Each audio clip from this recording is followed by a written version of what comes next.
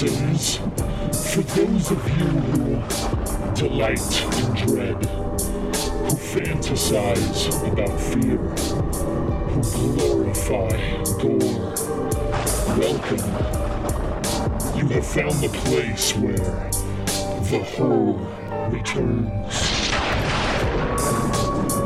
Listeners beware. This podcast contains major plot spoilers and the foulest of language.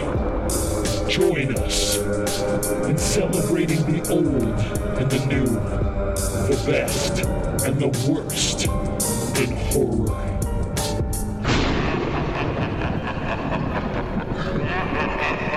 Welcome back, one and all, to The Horror Returns. I'm Lance, and with me, as always, are my co-hosts, Brian, Philip. Nez might jump in later tonight for the main attraction, so we got him in the call in case he becomes available. But tonight we got a special guest. I was told not Sammie Cassell, but rather Sammie Cassell. Yeah, that is correct. And of course, you're known for a couple of podcasts, Wreak, Havoc, Film Buffs, and Carolina Haints. So tell us a little bit about those, man, before you tell us about your film work. Wreak, Havoc, Film Buffs is my production partner and I, Dan Sellers, and occasional guest that we pick a movie and kind of do it Mystery Science Theater 3000 style for a podcast. So we watch the movie and kind of talk about it as it goes. It used to be, we start off doing every other week. It's kind of sporadic now. Dan and I both are very, very busy. So when we can get together, we do it. And then Carolina Haints is a exploration of local legends and lore and ghost stories.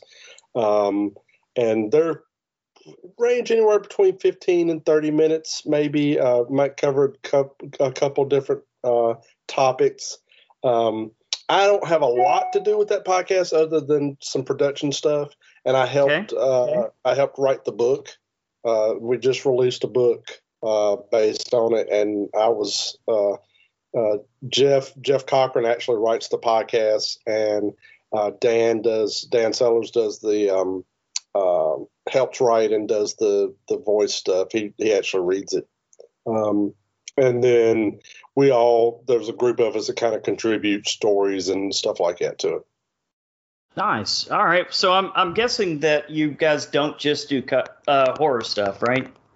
You do all kinds of movies? Oh, you talking about the movie part? Yeah, no, we do all sorts of stuff. Like earlier this year, we did our top 10 dramas of all time. So we're both, really big film fans, regardless. Most time during October, we'll do a lot of horror stuff. Our forte filmmaking wise is horror comedies. So we do a lot of that stuff too. But we kind of cover a little bit of everything. Have you guys ever done Shocker? Wes Craven's Shocker? No. I don't know. I don't know if I brought that up to Dan. I come up with some weird ones sometimes. We haven't talked about Shocker, but I will definitely put it on my list because that soundtrack is amazing. Yeah, it is, and I think it broke all of us, didn't it, Brian? I wasn't on that episode, but you missed out. All right, what about your film stuff, man? I own Dan and I own a production company called Wreak Havoc Productions. I've done, God, I can't remember. I've lost track of how many films we've done now. And then I also act for other people. I did that kind of getting started and getting out in the independent film world, and so we could cherry pick who we kind of like to work with. So Dan doesn't have a lot of time. He's got 3 young ones at home. So mine are grown and gone. So I'll go out and work with other production companies, and then we'll start bringing people in, like a sound person if we need them, or a backup DP or something like that. And then here recently, I've had a little run of kind of big time background stuff. I did. I'm very briefly in Walking Dead: World Beyond, the pilot episode, and then I have a couple seconds in Eyes of Tammy Faye, the Jim and Tammy Faye Baker biopic. Oh shit! Okay. Yeah. Jessica Chastain and Andrew Garfield, who were wonderful on set. But my big claim right now is I had a good 5 seconds center screen in Halloween Kills. Nice. Which was fun. My messenger and phone blew up for about 2 weeks after that. Did Evil die that night? It's funny. We spent a good 14 hours down there that night, and we chanted "Evil must die" 1,000 times. And everything we did, they didn't use, except for that one scene. Except for that one scene that I'm in, where the guy jumps out the window and falls, and we're all standing over top of the body looking at it. That's the only thing they used out of 14 hours of filming.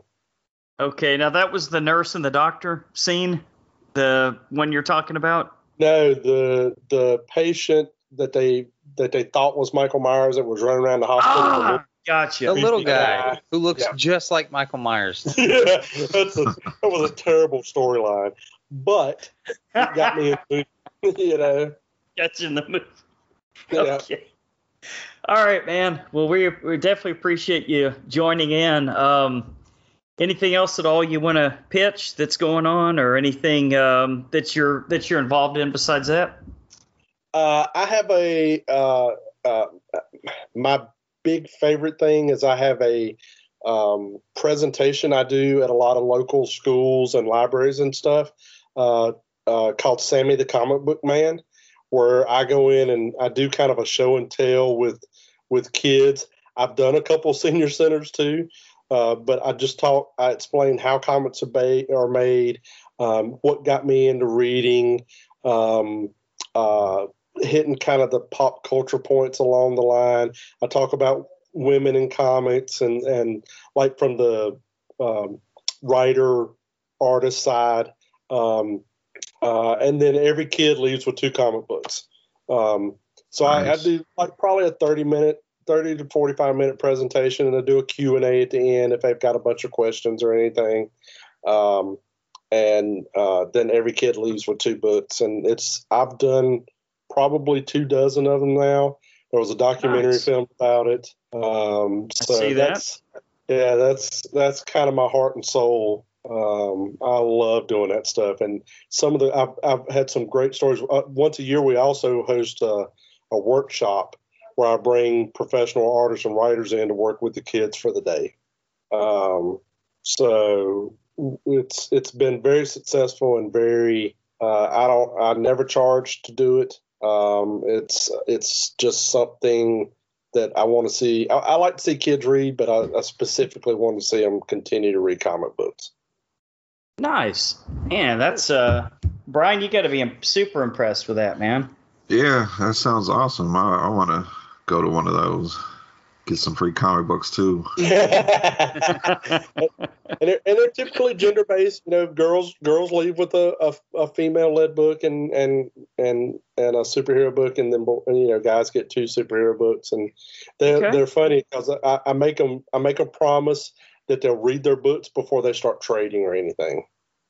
All right. That's a good idea. Yeah, it's so hard to get kids to read these days. Yeah, no kidding. Well, it kind of started because I bought a collection, and it was a bunch of duplicate stuff. So I put out a thing on Facebook, and I was like, hey guys, if you've got kids, send me their age, their gender, and some of their interests, and I'll send you a pack of comic books for free. And out of that, this kind of spun out of that. Damn. Man, Nez would love you if you did Blu-rays instead of comic books. I collect those. Yeah, he'd be pushing little kids out of the line, jumping up to the front. All right, man. Well, Sammie, we get started with a little thing that we call Cool of the Week, man. Okay. And it could be anything at all. It does not have to be horror related. So any movie, TV show, video game, book, something that left an impression on you this week that you consider your cool of the week? Okay, I'm gonna tell a semi-brief little story. I'll try to keep it brief. That's good. That's what we're here for. Our director of photography, our normal director of photography, is a guy named Zach Fox, and his parents own a couple movie theaters. So he's literally grown up in the movie business, and I've known him since he was 8. He's the same age as my youngest daughter, and Zach's just kind of come. He goes to all the Sony retreats, and he's really studied the business. So we use him as our director of photography almost all the time. Great eye. So he calls me. He knows I collect movie posters. I hope, I try to collect vintage stuff, but some of that stuff's really hard to find. So he calls me last week and he goes, "Hey, we cleaned out the other theater upstairs, and I've got a box of posters I want you to come. You can come go through." And I was like, "Really?" And the theater was a 2-screen theater that's been open since 43, I think. Holy shit! So I go over, and he pushes this gigantic box in front of me, and I start going through it. And I'll say that I got a little probably a little aroused. I ended up out of that with a original Exorcist one sheet, an original Halloween one sheet, some other stuff like the first movie I ever saw in a drive-in was called Metal Storm 3D. He had one of those posters. Original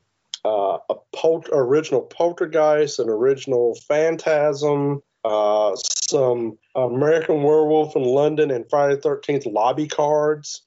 So that was, that I got a nice little haul out of it. Zach, he's like, throw me a couple bucks. You've helped me make all my movies and everything. Just do that. So, are any of y'all wrestling fans? Yep. Okay, so Charles Robinson, the referee for WWE, is a friend of mine. Nice. And a massive horror collector. So I called him last week and I said, "Hey, let's get together and have lunch." He said, "You coming to me? Am I coming up?" I said, "I'll come down to you." Well, his big collection is American Werewolf in London stuff. So I took him an entire lobby set of American Werewolf in London, and he was ecstatic. He said, "I tell you what, SmackDown's here in Greensboro this Friday." He said, "I'll have tickets waiting on you when you get there." I said, "See, that's why we're friends."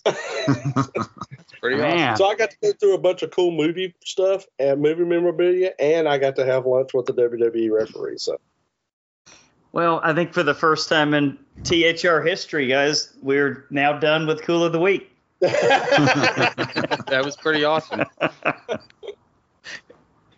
I do a lot of cool stuff.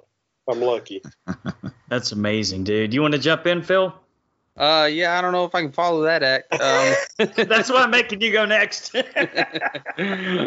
I didn't do a whole lot cool this week, except we were doing a Ghostbusters binge, and so I went ahead and threw the 2016 Ghostbusters in there with it. And that's really all I've seen, so it's by default my cool. Okay. And I get it. It's not awesome, but it probably doesn't deserve a lot of the hate that it gets. It's not as bad as they make it out to be. Yeah. So it was at least enjoyable to watch. All right. Well, I'll throw it. We usually let Brian go last, Sammie, because he's usually got 12 or 13. So I'm going to go with a book this time, guys. I read Stephen King's newest book, Billy Summers. and it has absolutely nothing to do with horror whatsoever. It's a lot closer to like the Mr. Mercedes books that he's written. You know, he's getting more into these like crime, like pulp type crime books. But the character Billy Summers is a sniper, and it talks about his days in the war and how he became a sniper, and it's like he's writing his history while he's also in a new adventure where he's been hired by the mob to take this guy out, and he starts to kind of smell a rat, and sure enough, he ends up on the lam with a bunch of people after him. So I'm not going to give any more away, man, because that would be telling, and we don't do that here. So if you like to, that doesn't at all sound like Stephen King. That's crazy. Nope. Not at all, man. That's what's good about it. But you can tell it. His style comes through, and it's probably about a 350-page book, and I blew through it pretty quickly. So that's always a good sign. So yeah, check out Billy Summers. All right. I checked out a bunch of shows this week that just came out, but I'm actually going to wait to talk about those because I need to watch a couple more episodes to really see if I'm going to stick with them or not. But the one I am going to stick with is it already has like 2 seasons out, and it's on AMC Plus, called Gangs of London. You guys heard of this one? I've heard of it. I've heard of it. I have heard of it. I hope it's better than the new fucking Dexter New Blood that I just watched today. I've heard bad things about that. Gangs of London, it got me the first episode. It's of course set in London. The main guy that's the head of the family, Lance, he was Star Trek Generations, kind of the Scotty role. Ah, okay. I can't remember the actor's name, but where it got me is there's a barroom brawl that breaks out, and it just turns into The Raid. That's what kind of action you get in the movie, and it hooked me in right there. And the main guy that was doing the fighting was Lance. You just talked about his movie. He was in His House, the Netflix movie. Yep. The main actor. Yeah. Mm-hmm. He is a complete badass in this TV series. So gonna stick with that one. And Mayor of Easttown with Hawkeye, Jeremy Renner. Yeah. Okay. That first episode was very interesting. Him and Kyle Chandler, they're brothers. They kind of run the prison in somewhere in Michigan, and basically since they run the prison, they got their hands in things that are going on in the prison and outside the prison. And it's so far pretty interesting. So Gangs of London and Mayor of Kingstown. I know Philip's not going to watch it because it's on his arch nemesis, the Paramount Plus.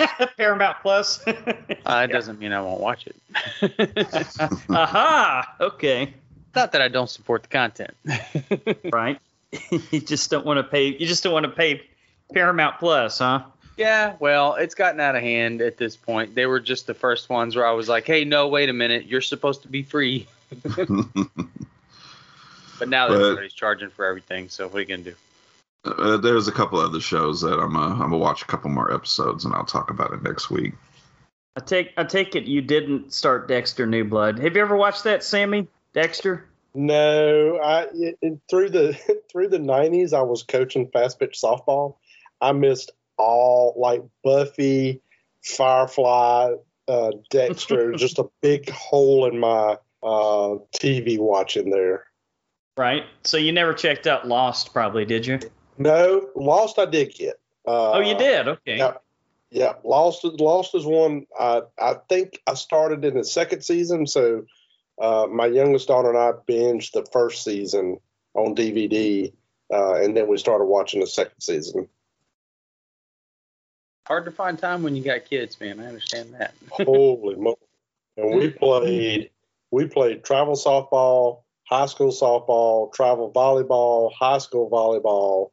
Yeah, it was, and 2 kids, so it was not. We're about to run into that. Oh boy. All right, is that it, Brian? Yep, that's it for this week. All right, well, that means it is now time for Horror Headlines, brought to you by Brian. Take it away, man. All right. Speaking about Paramount Plus, they are developing a series adaptation of 1987's Fatal Attraction. Okay. Because, we all were dying for a Fatal Attraction series. Yeah, well. A series? Yeah, and they already have Lizzie Kaplan is attached to star in it. Oh, well, I like her. Well, will we get the scene in the chair, though, with her? No, wasn't that Basic Instinct you're talking about? Oh, okay. I know, I was trying to keep him straight in my head, too. Fatal Attraction. Okay, maybe I've totally forgotten what... Tell me what Fatal Attraction is again, guys. Because not only do we not know horror, we also don't know drama, apparently. What was her name? Douglas. Michael Douglas and Kim Basinger. Oh. Okay. Mike, yeah, I gotcha. I think he's married, but she's all trying to she's trying to get him to her instead of his wife. That's the one where they boiled the rabbit. Yeah. Okay. Yeah, now I remember. It's actually Glenn Close was in Fatal Attraction. Hey, what's the difference? It was a different one. That was The Hand That Rocks the Cradle. No, that was. We're really showing our butts, man. The Hand That Rocks the Cradle was Rebecca De Mornay. Yeah. Oh, right. We are terrible at this.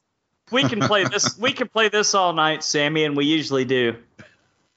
It's one of those, but Fatal Attraction. All right. That'll fall flat on his face then. An actor we'll be talking about later on tonight, Finn Wolfhard, plans to make his feature film directorial debut with a slasher movie. What? He's moving into directing now. Kind of young. Well, that was awful quick. Yeah, he's kind of got his fingers in each. He has a band currently that he's in that has a record deal. He's doing the acting, and I guess he wants to get into directing now. Well, I mean, hey, I hope he can do it. More power to him, right? Yeah, we'll have to wait and see, I suppose. I mean, I'm not expecting much, but Let's see. Paramount.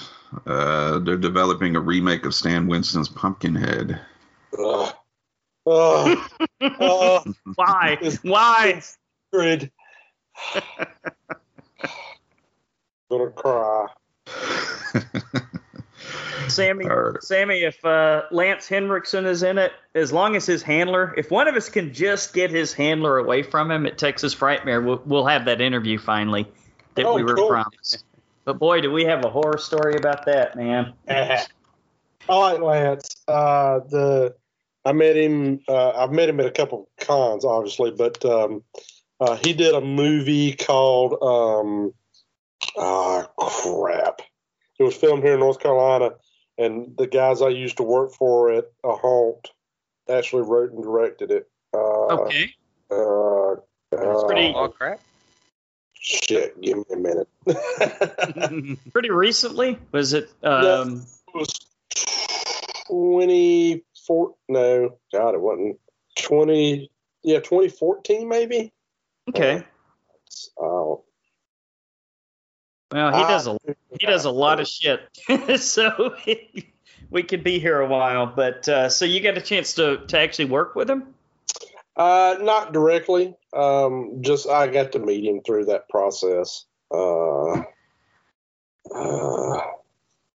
Dark Awakening. Dark Awakening. Dark Awakening. It's in 2014. Ah, okay. All right. I have heard of that one. He seems like a pretty cool guy. Yeah, he's pretty cool. My interactions have been cool with him anyway. Mm-hmm. Yeah, he's very cool. His handler at Frightmare that year, not so much. Jeez. But I don't know, man. Maybe we'll bring a 20 or something next time, huh? Try to slip her a 20. I don't know. Here you go. I don't think that would have worked. Probably not. She was pretty she was pretty beholden to maintaining that we weren't going to get our interview that we were promised. All right, a couple more things here. I'm gonna butcher his name, even though I'm a fan of his films. Timo Tjahjanto. He did the VHS segments, Safe Haven, and the newest one, Lance. Oh yeah, the one with the half robot, half human people that the Mad Doctor was experimenting on. Yeah, he was hired to direct the Train to Busan remake. And it is tentatively titled, this could change, Last Train to New York. I heard about that. Oh, for God's sakes. Why remake that movie? It's so good. Wait. You know they always got to do the American remake. All of the news stories are about remakes. Yeah, well, I'm throwing a little non-horror news. He's also hired to do Under Siege series remake for HBO Max. Steven Seagal is in it. I would watch him do anything. Gotta have Seagal. Got to. Maybe Steven Seagal can team up with Moose from The Fanatic. Oh my God. Sold. All right, I think we found our sequel. All right, my last thing is not a remake or a reboot. It is Leonardo DiCaprio has been hired to play religious cult leader Jim Jones in an upcoming film titled Jim Jones. Wow. Was Jim Jones a real person? Yes. Yeah. Oh yeah. Which thing was that? You've been drinking the Kool-Aid, Philip. Oh, is that guy? No, not yet. Yeah, he's the Kool-Aid guy. The Kool-Aid guy? Not the rapper. Not Mr. Kool-Aid. Not the rapper. And not the jug of Kool-Aid that goes bursting through the walls going, oh, yeah. Oh, Jonestown. Okay, yeah, I got you. Jonestown, yeah. Cool. All right. And that is it. Oh, checking here recently, Ridley Scott, I guess, is doing a Blade Runner series because the movie was great. So let's do a series. All right. Well, what do you think about that, Sammy? Are you in for a Blade Runner series? Yeah. I don't know. Man. Sorry, I got muted and couldn't unmute. Blade Runner.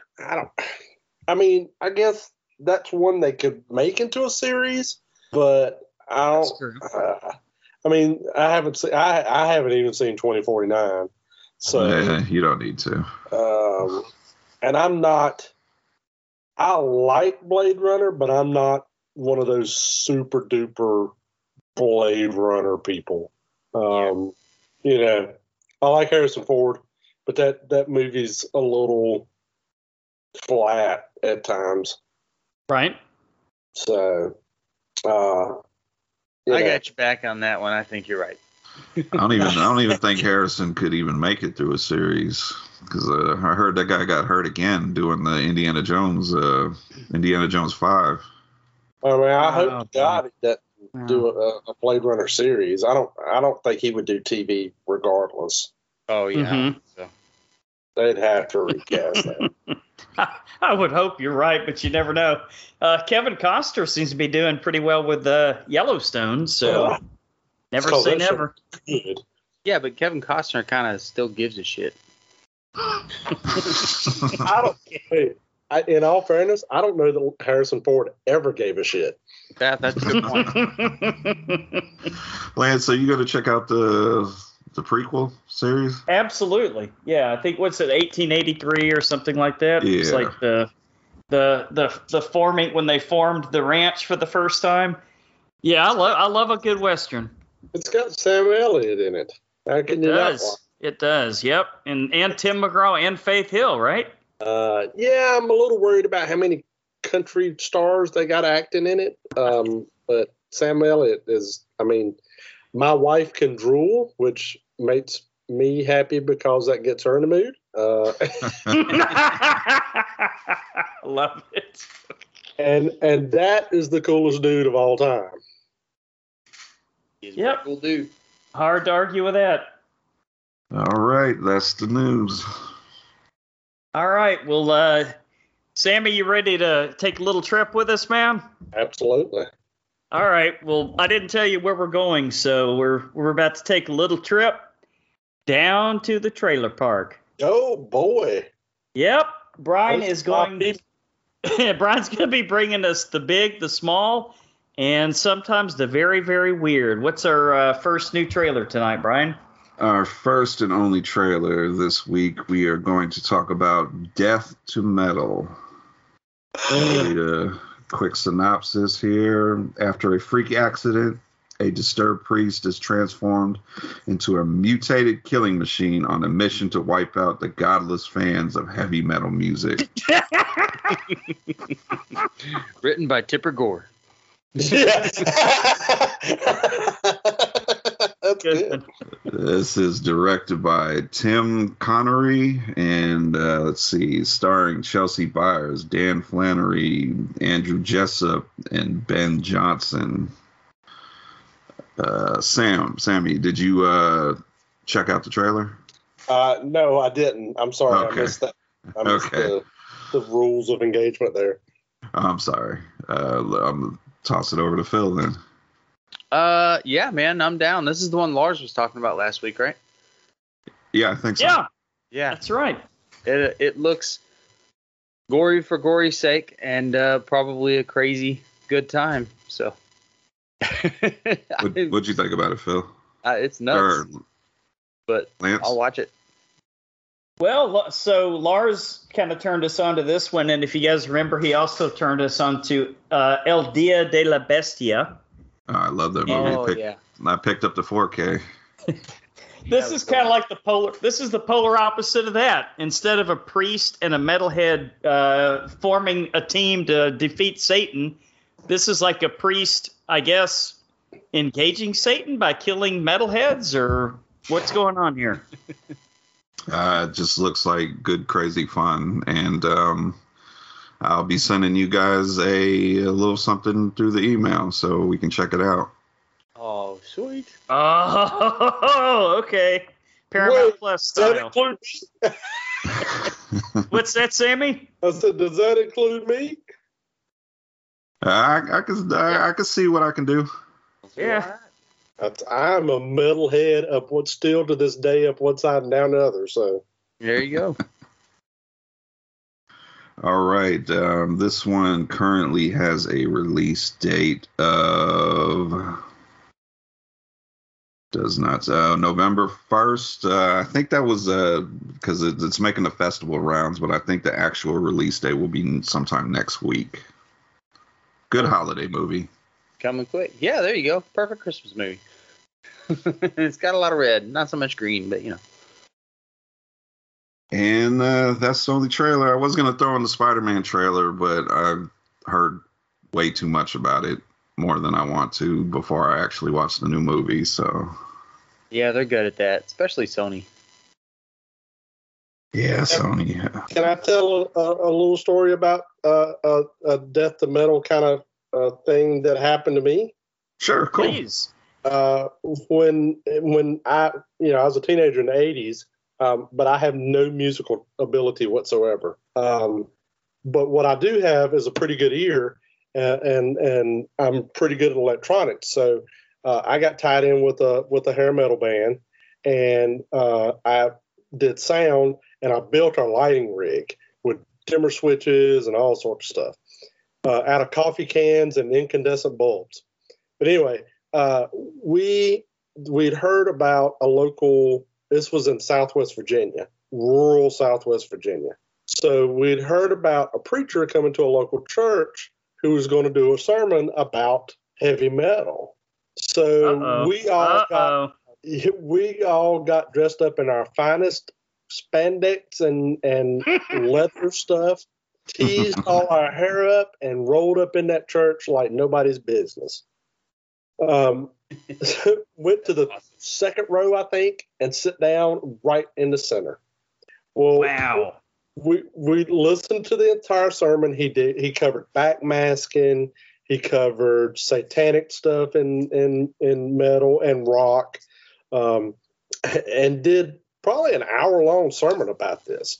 So when it gets done, he makes a beeline for us. As soon as he gets off, he comes off the pulpit and makes a beeline for us and gives us all these books and cassettes and all this stuff talking about. He didn't try to push his beliefs off on us. He just said, "Here, listen and read this stuff, and write me and tell me what you think. Do you believe this stuff? Da da da da da."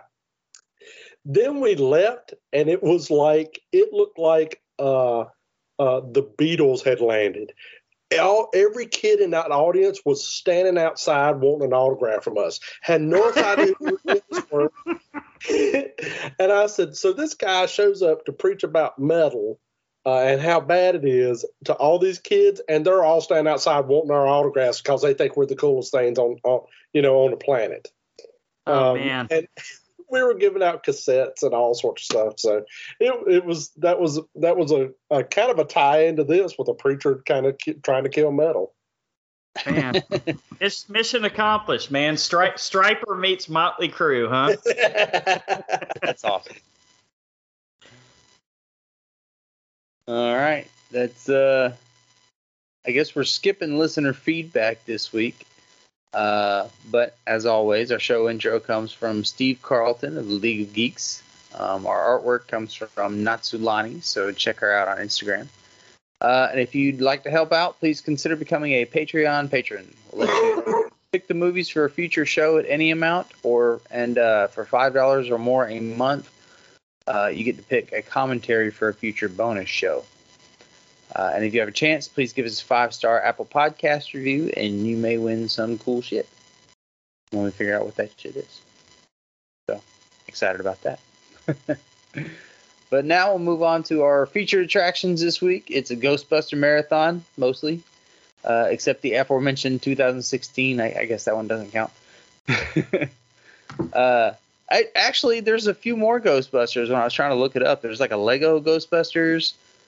And there's like a Freddy versus Ghostbusters something or other. I think they do it in toys. You guys ever heard of that? No. I know, but I kind of want to watch it now. I heard of that one either. Anyway, but we're going to go with Ghostbusters 1 and 2 and the brand new Ghostbusters Afterlife. So, naturally, we'll start out with the first one in 1984.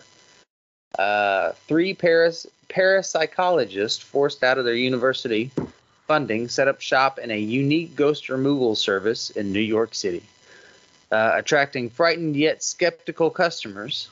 Director is Ivan Reitman, also known for Stripes and Meatballs. Writers are Dan Aykroyd, Harold Ramis, and Rick Moranis. Oh, I didn't know he wrote it too.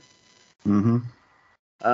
When Louis Tully mingles with his party guests, commenting on the price of the salmon and so on, the scene is one continuous shot and almost entirely improvised. The guy's kind of a genius. Harold Ramis only intended to write the film. He decided to play Dr. Egon Spengler after he felt he was the best person suited for the role. And it's a good thing he did. All right, Sammy, what'd you think about Ghostbusters? I don't remember seeing this in the theater. I'm sure I picked it up on VHS as soon as it came out. But as a horror fan, the title alone caught my eye. But then I was like, it's Bill Murray. I've seen him in Meatballs. I've seen him in Stripes. Mm-hmm. I've seen him on Saturday Night Live. I knew Dan Aykroyd from Blues Brothers. It's going to be a comedy, but I'm curious to see what's going on. Little did I know that it was going to be, or I don't think anybody knew how much of a beloved family gateway horror movie this was going to be. It's one of I've got a friend, and actually she's the mother of a kid that I met through the Comic Book Man stuff, who's 13 now. And last week I took Ghostbusters 1 and 2 up there for her to see for the first time to prepare her for this one, for Afterlife. And to see it through her eyes after seeing it through my kids' eyes, and kind of three kind of different generations, everybody reacts to it the same way. It's comedy. It's got a couple of jump scares, which you can't you can't gloss over too much. But it's tremendously well acted.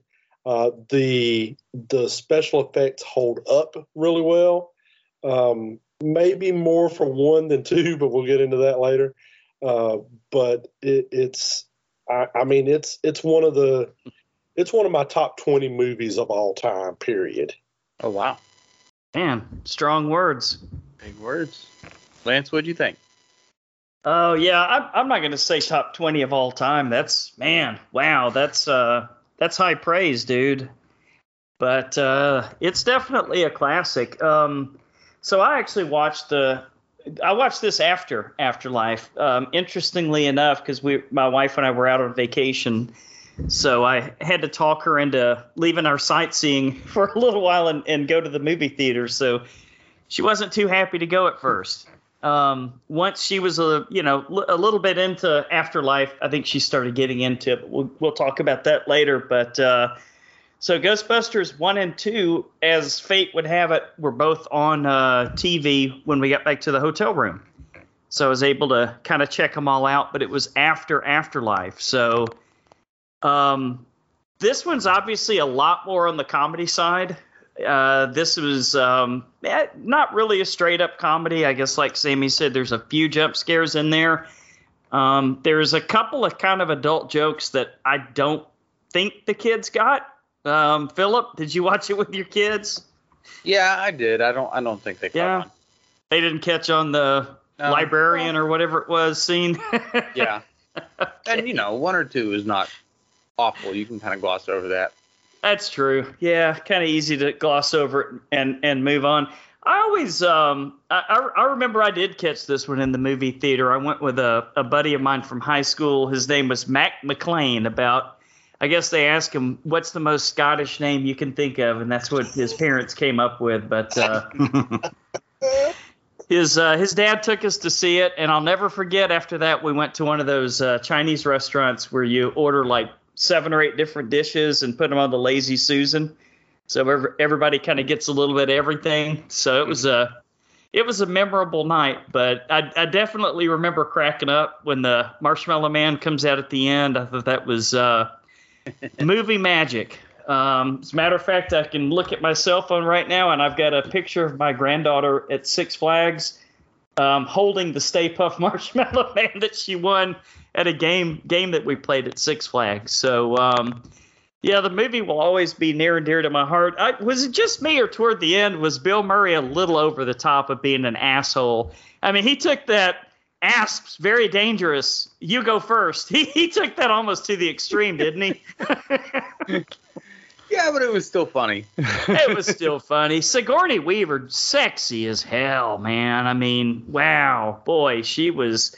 I mean, I've always liked her. She was a little bit more, I think, butch in like Alien, for example. More of a tough girl. And in this one, I think she was. Your ass. Well, yeah, more of an ass kicker. In this one, she was, I guess, a little bit. Well, have you guys ever seen a movie called Death and the Maiden that she was in with Sir Ben Kingsley? No. Okay, so y'all seen Hard Candy, right? Yeah. The one about the pedophile being caught. Patrick Wilson. Yep, that's the one. I would say that Death and the Maiden would be a good double bill with that, because Sigourney Weaver plays someone whose family was terrified and tortured by Nazis, and she finds one of the Nazis. Of course, this is a couple of decades later. I think it was like a early '90s movie or something like that. So I think that's who Sir Ben Kingsley played, was like a member of the Nazi party that was involved, and she keeps trying to convince him to admit that he is that person, and he won't admit. And spoiler alert for an older movie, but at the end he finally breaks down and it says, "Yes, that was me." So she.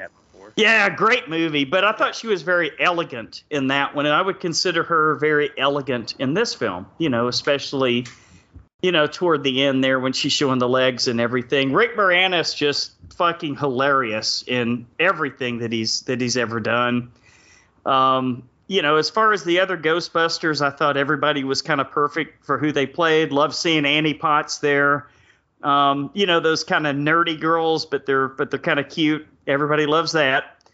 William Atherton was a cocksucker as normal. Just an asshole, as he is in every fucking... Has he ever played somebody cool? Never. I challenge anyone to... He gets cast for a specific role, and he does it right. He does it right. I think I saw an interview where he bitched about it one time. Are you serious? Yeah. Yeah, he bitching all the way to the bank. I mean, guy's been in a lot, but it's an absolute classic, man. It's very, very, very heavy on the comedy, very, very, very light on the scares, and I don't know, man, just really good chemistry with the Ghostbusters. I love it. Brian, what'd you think? Oh, this is, I might have to agree with Sammie. This might be top 20 for me. This movie is near and dear to my heart. This is, I didn't get to see this actually in the theater when I was young, but I did make up for that. I want to say right before the pandemic hit, my theater was showing it. So I got to take my daughter and kind of share that experience with her. Oh, wow. And yeah, legendary cast. Everybody in it is great. The effects still hold up. The music's iconic. Just, I mean, what more can I say? It's just great. And the jump scares are in there, but I think they're done right in the comedy. I don't think it was too heavy on the comedy. I think it was a perfect mix of everything for me. And iconic movie. Yeah, definitely. I'm gonna have to agree with all that. It's I love Bill Murray. He's great in just about everything he does, even his off the wall wacky shit. Dan Aykroyd, I love that guy. And then who it was originally supposed to be like Eddie Murphy and John Belushi, right? Yeah, is that how the story goes? John Belushi had passed, and Eddie Murphy, I forgot what he was doing. Mm-hmm. It might have been one of the Beverly Hills Cop movies that, or like Coming to America or something. Yeah, something, because the Ernie Hudson role, the Winston, was a much bigger part in the movie when they had Eddie Murphy, and then when he had to pass on it, they kind of shrunk down the role. And Ernie Hudson was perfect, man. I would not want to see anyone else play that role. Yeah, this movie would have been a lot different, because I think another person that was rumored to be up for it was John Candy. Right, John Candy was supposed to be in. Yeah, okay. Who was he going to play? Then the female Ghostbusters would have really been like the original Ghostbusters.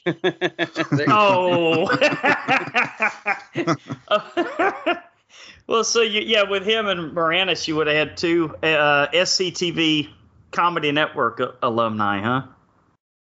Yeah. Yeah, and Rick Moranis is funny, man. I like that he's like retired and kind of stuck to that, He seems like an interesting kind of guy. Yeah, he did that because he had stepped away because his wife had got sick, and then when she passed, he just kind of was like, "I'm just gonna take care of my family from now on." So you gotta respect that. Yeah. But yeah, man, a lot of respect for the original Ghostbusters. Definitely one of my favorites. Let's go scores from 1 to 10. Sammie, what do you think?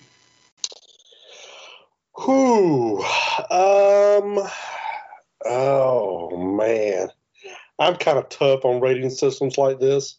That's okay. So is Lance. I'm not. I don't give very many 10s. Can I flounder a little bit and say 8.5? Yep. Oh yeah, absolutely. Okay. We give all kinds of 0.25, 35, 647. I think we had a I don't get that far into it, but I think we had a 6.66 one time. So well, that kind of makes sense. Yeah, 8.5 is good. nice. Lance, what do you think? Man, I'm actually going half a point higher. Fuck. For once, I'm not the low man on the totem pole here. I'll give it a solid 9. And yeah, not top 20, I don't think for me, but I mean, like definitely in the top 100 for sure. Now Stripes would be top 20 for me. Just by the quotes alone, I can almost quote that entire movie. I would say Zach. Yeah, of the 3 we talked about, I would say Stripes is on the top, then this one, and then Meatballs somewhere under that. So it's definitely in the top 100 of all time for me. All right. Brian? Well, you guys know I don't give them out too much, but this is a 10 for me. Oh, This wow. is Oh man, like I said, this is just one of those childhood favorites of mine that it could come on my TV right now and I could sit down and watch it. And my daughter is into it, so that's another thing I can share with my daughter. nice. Yeah, that's true. It's one that doesn't get old and has a lot of rewatchability. I'm gonna go 9.5. I think Damn. it's fucking fantastic, man. I love this movie. Now I feel like I was too hard on it. Oh man, It was my top 20. a lot of people giving it some love tonight, huh? I mean, it's a classic. You can't. I mean, when you're talking classic movies of all time, and you know, I'm kind of partial because it was in my teenage wheelhouse. But yeah, you know, one of the other big movies from that time frame was E.T., and it doesn't hold up nowhere near as well as this. Yeah, I think I totally agree with you on that. So I saw E.T. 3 times in the theater, but I was, 12, 13, and it just, the way it kind of happened. This I wish I'd seen in the theater 3 or 4 times, if not more. Did you cry, Sammy? Be honest with us, man. Come on. For Ghostbusters? For E.T. Not as a kid. I'm probably more susceptible to it now than I am then. Okay. Than I was. The older I get, the more sentimental I get. I can see that. Yeah, I got you. Maybe the very first time I saw it, I don't remember. It was sad. All right. Well, instead of E.T., we're going to jump on over to Ghostbusters 2, which my wife seemed to mixed up with Ghostbusters 1. We had a whole conversation about it. It was ridiculous. Like, who's on Really? first? Yeah. She's like, oh, is that the one with... No, that's the first one. So a discovery of a massive river of ectoplasm and resurgence of spectral activity allows the staff of Ghostbusters to revive the business. Director, once again, is Ivan Reitman, and writers are Harold Ramis and Dan Aykroyd. While the role of Vigo, played by Wilhelm von Homburg, all his lines were dubbed by Max von Sydow. What? Milli Vanilli. Wilhelm left the premiere in anger when he found out. Oh, I bet. Bill Murray told Entertainment Weekly that he was very disappointed with the way that the film turned out. He commented that those special effects guys took over and it was too much of the slime and not enough of us. Huh. I don't know. Do we agree with that? Sammy, what do you think about Ghostbusters 2? Not as good. Yeah. I actually watched it right before I came up here. I recorded it yesterday. It was on AMC or something. They run Ghostbusters 1 and 2. So Lily still has my copy of Ghostbusters 2, so I recorded it yesterday and watched it this evening. It does not hold up as well. I still like Dan Aykroyd. I still like Ray. Egon's okay. He's even more nerdy, if that's possible. Yeah, they nerded him Hudson, up in this one. Yeah. Ernie Hudson kind of is they give him a little more meat to his character, so he's better. Bill Murray is obnoxious in this movie. And not in a fun Bill Murray kind of way. Doesn't Peter McNichol play the weird guy that's running the gallery? That guy is funny. That is such a weird, terrible character. Because if you look at that character now, you would think, oh, that guy's gay, and not think nothing about it. But he's all about Sigourney Weaver. I don't know. And the river slime underneath, and it's pink instead of green. Yeah. I mean, it's okay, but it's not nowhere near on the level. It doesn't have the heart of the first one either. Yeah, I guess I can see that. Lance, what do you think? Uh-oh, lose Lance. You want me to jump in? Yeah, go ahead. Okay, this I actually did see in the theater when I was a kid, and I was a little let down. Very confused. Very confused. Yeah, I first, Sammy, you brought it up. I didn't understand why the slime was pink. Yeah. I didn't understand why, after this big incident that happened in the first one, they were back to being kind of like a joke now. Like nobody took them serious. I mean, you get that opening scene where they're singing the damn theme song for some reason. Yeah. You know, like I didn't understand that. And then this kids start chanting He-Man. Like I just like did you guys just forget what happened not too long ago that fast? A couple of years before, huh? Yeah. The Vigo. I kind of wish they would have did a little bit more than what they did with him. He was just kind of like a throwaway villain kind of character, kind of like how Marvel does a lot of their villains. It's kind of one and done, gone. All right, now in Killmonger's defense, he's shown up like 3 times already in the animated series at least. So there. The only thing I remember him from, he was one of the villains from Die Hard. Oh, this guy was? Yeah. Oh, that was it, huh? That's the only. I didn't. The courtroom scene. I don't understand why Ernie Hudson's there and then he's gone. He doesn't even help. He's like completely underused in this movie. Mm-hmm. And how did Lewis go from being an accountant to a lawyer? Yeah, I guess he got his law degree that fast too. As fast as New York forgot about the Ghostbusters, he became a lawyer. I'm ragging on this movie. I'll still watch it because, you know, I like the cast, but it was a complete step down from the first one. Yeah, it is a sequel. Lance, what'd you think? This one to me was kind of a leap down from the first one. I don't know, man. It's just like they were just trying to throw too many things together. Yeah, you nailed it, Philip. It got sequelitis, I guess. It's almost like they didn't really have a good story. They kind of, I don't know, they kind of merged 2 stories together, it seemed like, because there was the slime story and then there was the painting story. And then oh my God, you can definitely tell from the one fucking character in the museum that this was well before the Me Too movement. Am I right, guys? Okay. Yeah, he's a little pushy. A little pushy. He was practically raping, dry humping her while she was working on that painting. Yeah, see you later. I thank you. Yeah, no, this one was. Oh man, this one was really a disappointing step down from the first movie. I did not like the story. I didn't like either of the stories.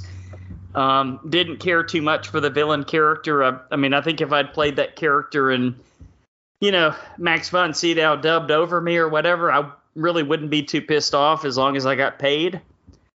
I don't know, man. It seemed like they were hamming it up in this. Why didn't they just get Max to be in the movie?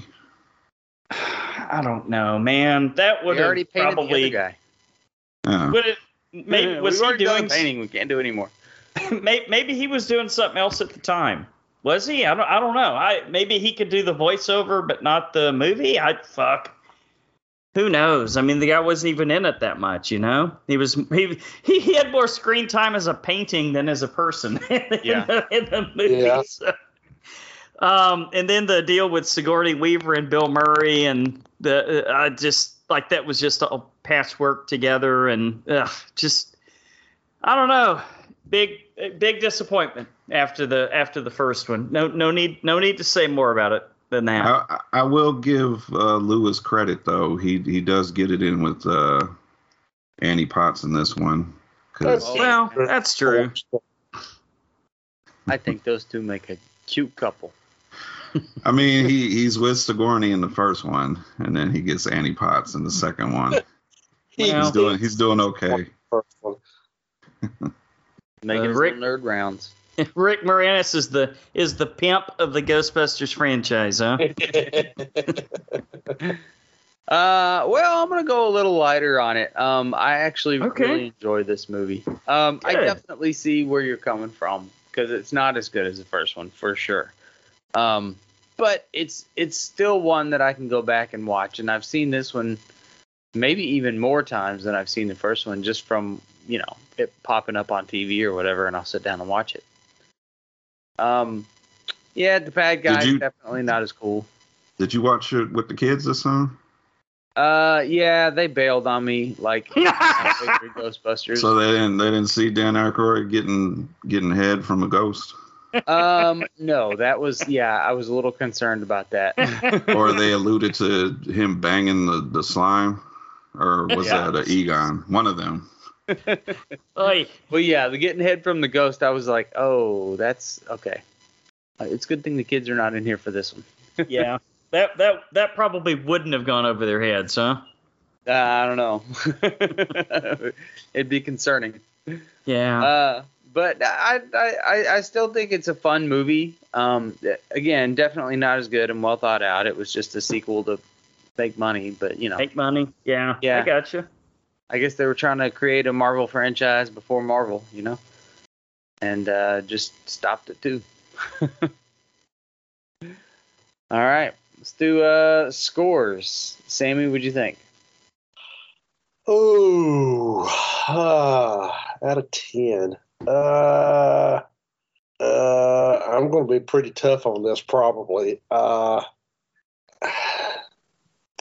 Probably. I mean, there was a couple of fun jokes, but 4.5.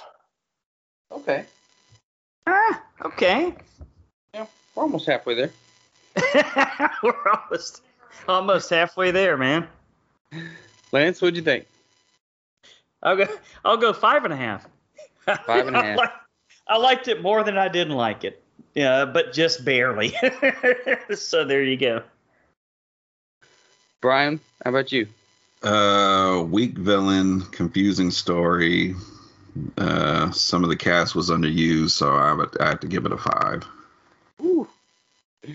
All right. Well, I'm gonna pattern forming here. Philip, you gonna join the club? I'm gonna bring up the average, because I'm gonna give it a 7. I still think it was a fun movie with a great cast. I definitely see why it was a disappointment because of who's in it, but it still was fun to watch. So I liked it. All right. So we'll see if Ghostbusters Afterlife can hold up. When a single mom and her 2 kids arrive in a small town, they begin to discover their connection to the original Ghostbusters and the secret legacy their grandfather left behind. Director is Jason Reitman, also known for Juno and Up in the Air. Writers are Gil Kennan, Jason Reitman, and Dan Aykroyd. Due to the controversy and financial failure of the remake Ghostbusters in 2016, any further sequels for that movie were abandoned. This prompted Sony to instead make a sequel to the original 2 films. Yeah, I don't even know. Well, we'll get into that. Finn Wolfhard did not know he was auditioning for Ghostbusters, as the audition sides were purposefully kept to be generic and vague as the movie was being developed under secrecy. Well, how do you know what he was signing up for then? That guy was just trying to work. Sometimes you don't. The casting call for Halloween was called Mob Rules. Huh. Okay. All right. Well, Sammy, what did you think about Ghostbusters Afterlife? Did it live up to the original? I mean, we can't. We're gonna have to reference the 2016, and I was severely disappointed in it. Not because of fanboy kind of stuff. I'm not a big fan of Melissa McCarthy. I'm not a big fan of Leslie Jones. Kate McKinnon's great in it. Chris Hemsworth's great, but it lacked something. For sure. A group of us went Saturday and sat and watched Afterlife. And when it got done, I looked at my buddy Chad and I said, "That's the way a Ghostbusters movie is supposed to be made." It has all the heart of the original. It has all of the. It has the comedy.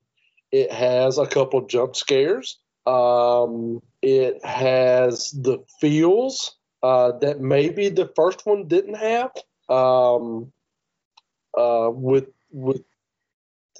It did everything that a proper sequel should do, and it only took them almost 30 years to do it. Or almost 40 years, huh? So it hits all the high notes. It's the new characters are good. It's well acted. The effects are really good. The callbacks are great. The fact that they don't just throw everything at you all at once and just give you a tick here and a tick there and kind of lead you where you need to go without dumbing it down. We have a lot of issues with movies nowadays dumbing stuff down. They want to over-explain everything because the general audience is kind of dumb anymore and can't figure out stuff. But there's such a segment of the populace that wants to learn and figure out stuff. And this kind of does that. It's got cool little nods to the old movies. It's got great cameos. There was stuff I even knowing some of the cameos and some of the reading some of the sheets and knowing what was kind of coming. They even surprised me. So I and to me the biggest thing was I turned and looked at 13-year-old Lily and she went, "That was amazing." And I can't say enough good things about it. All right. Lance, what did you think about it? Oh, man. Well, hey, Nez, what's up, dude? You sound like you've got an airplane right behind you or something, dude. What's all that noise? Yeah, one just rolled in, so I'm sitting I'm sitting in the ice truck. Why don't you let Nez go next, man? He's been dying to talk about this movie. I'm curious. Before we dive into anything, that's a fucking sweet Motel Hell poster back there. Oh, thank you.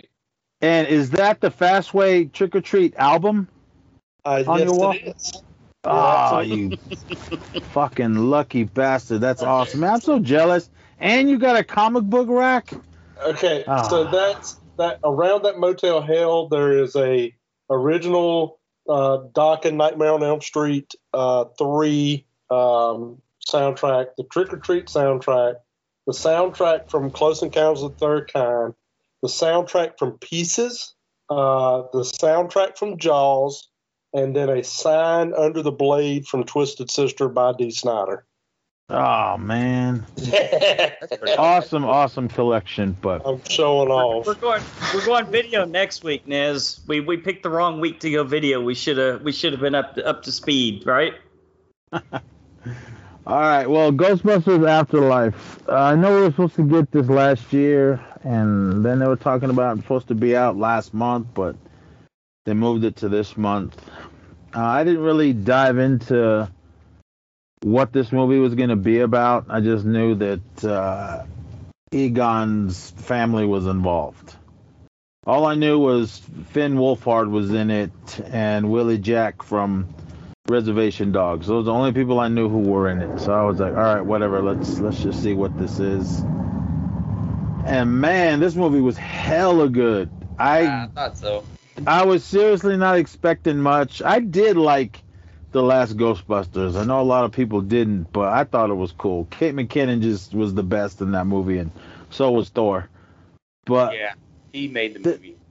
This one, it was, other than the nostalgic part of it, I thought the story was cool. The effects were awesome. I loved that they used the original score in the background for some of the scenes. There was a lot more sound of the proton packs, which I thought was awesome. I just love that sound it makes when they turn it on. I was hoping there was going to be a little more mini Stay Puffs, but they just stole the scene that they were in. I thought they were awesome. Finn Wolfhard, I've liked him since Stranger Things, and I know there's a huge time jump in the next season because they're all big and tall now. The little podcast kid, I thought he was awesome. The mom and Ant-Man, yeah, they were all right. They didn't really, they didn't do much. But young Sheldon, his girlfriend, I thought she stole the movie as well. That little McKenna, whatever her name is. But the movie was good, and I didn't realize it was gonna be this good, or with all the nostalgic stuff that they showed. I knew it was gonna be dedicated to Harold Ramis. That was awesome at the very end when it just said Harold or for Harold. I just teared up. But it was good. I thought it was an awesome film. I mean, I know there's some people out there that did already review this movie and they said it was terrible. I don't know what they wanted. I don't know what a lot of people want in movies. Me, I just want to be entertained at this point. I knew there was going to be a lot of awesome effects, and I loved everything that was in it. Some people said that the little kids just didn't pull it off. They were calling it the mini Ghostbusters. I thought they pulled it off for what it was. Just figuring out how to work everything, finding all the stuff that they found, and then just basically a Scooby-Doo adventure.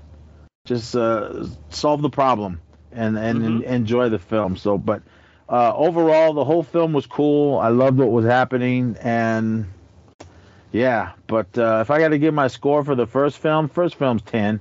Second film, about a 5. It was all right.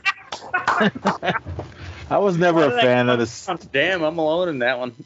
I wasn't a fan of the second one at all. I mean, it was the Ghostbusters, but it just, I don't know. I mean, I've never actually sat all the way through it.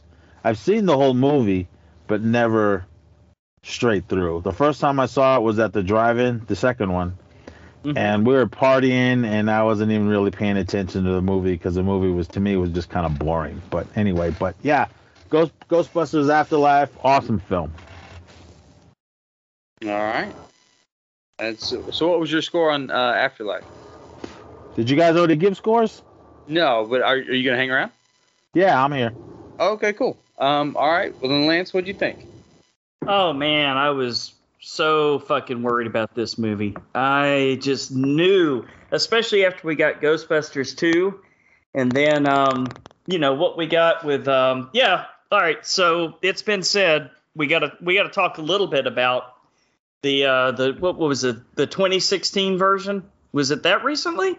Yeah. Do we need to talk about it? Because it's not even in the same universe. I guess I don't know, man. Technically, it is. No, because the original cast was in it as different characters. It was a different timeline, but Egon, his little bust was in the background. And it was him. What is this, the multiverse or something? I guess. Blame Marvel for all this. It's an Elseworld story. Oh man, I'm just glad Venom didn't pop up.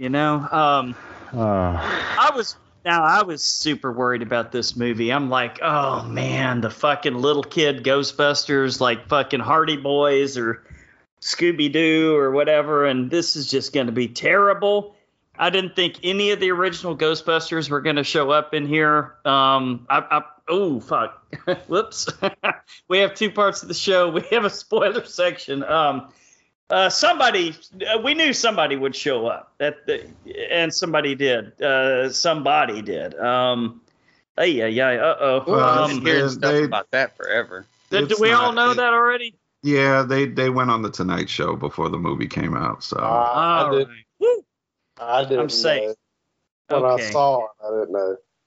Well, I didn't either. And I was blown away. I was blown away by what they did. I thought everybody that was in the movie did a good job. But I'm going to say right here and right now, this McKenna Grace girl. Oh my God, man, she's got big things ahead of her. She totally stole the show. Totally stole the show. Finn Wolfhard, he's just kind of like one of those guys that could show up in anything and be kind of like a little everyman. Podcast, he's kind of like your comic relief type kid.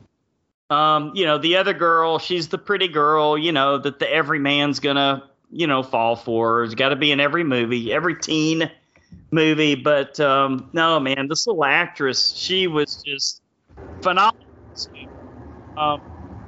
We had a lot of people in it that have been in a lot of good stuff. She managed to just rip that mantle from everybody else, and I don't know, man. I was just incredibly impressed with her performance. I can't say enough good things about it. I mean, smart, nerdy.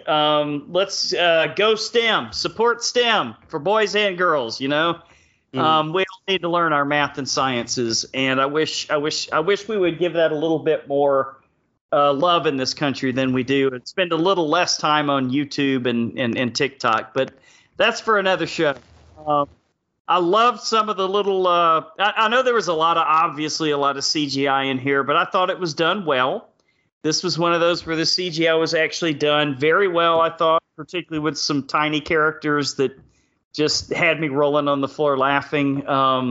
Like I said, AJ did not want to go to the movie with me, but I don't know, maybe 10, 15 minutes in, she was completely hooked as well.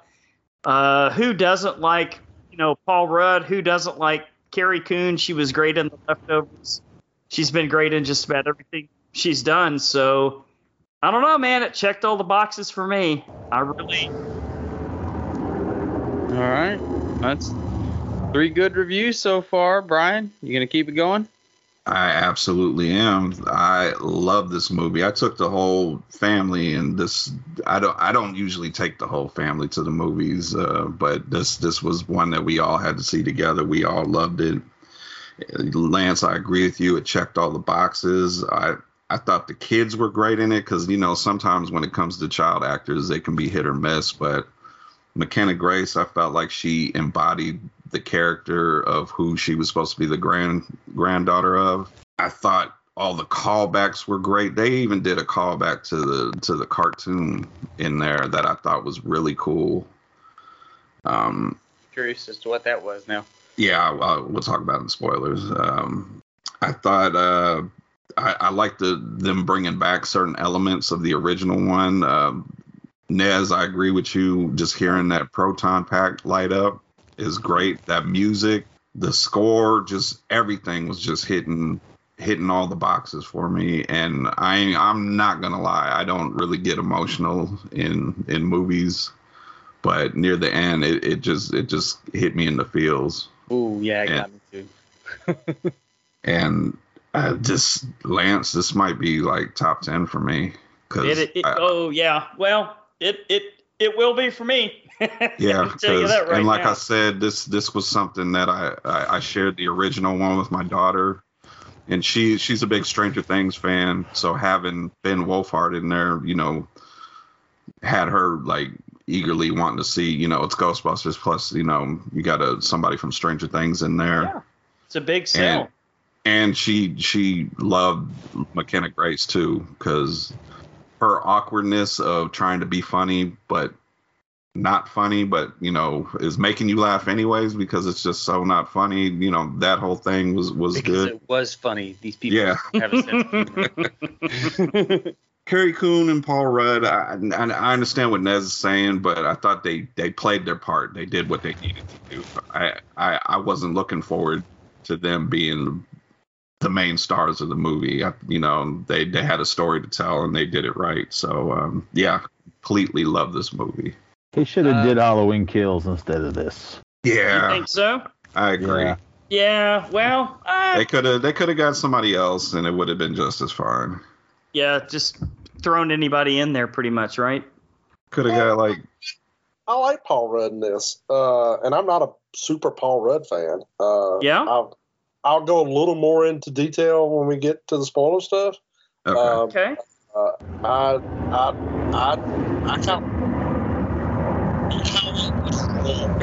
He's taking off right now, man. He didn't like what you had to say, or he didn't like what Brian had to say, so he's taking a jet plane. I'm trying to take care of him. No, I actually really enjoyed Paul Rudd in this too. I didn't have a problem with him at all. Ben Wolfhard didn't really seem to, him and his girlfriend both. That was an extra little story, but they didn't really give them a whole lot to do.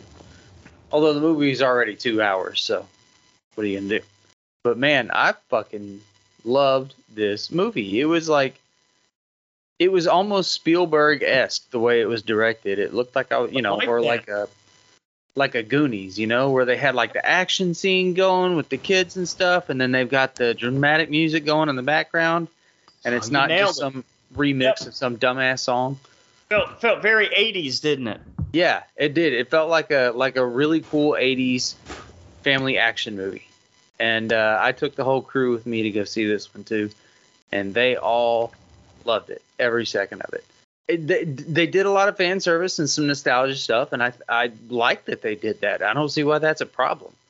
If that's what people want, I mean, well, nobody's ever going to be happy with anything. You can't please everybody. I mean, I guess, but it's like, why would you even nitpick on that? Because I know that man. Some people even nitpick on the Pet Sematary remake, for fuck's sake. That was garbage. Yeah. I hadn't thought about the music aspect of it, but you're right. One of my I like the first Addams Family cartoon movie, not the second one so much.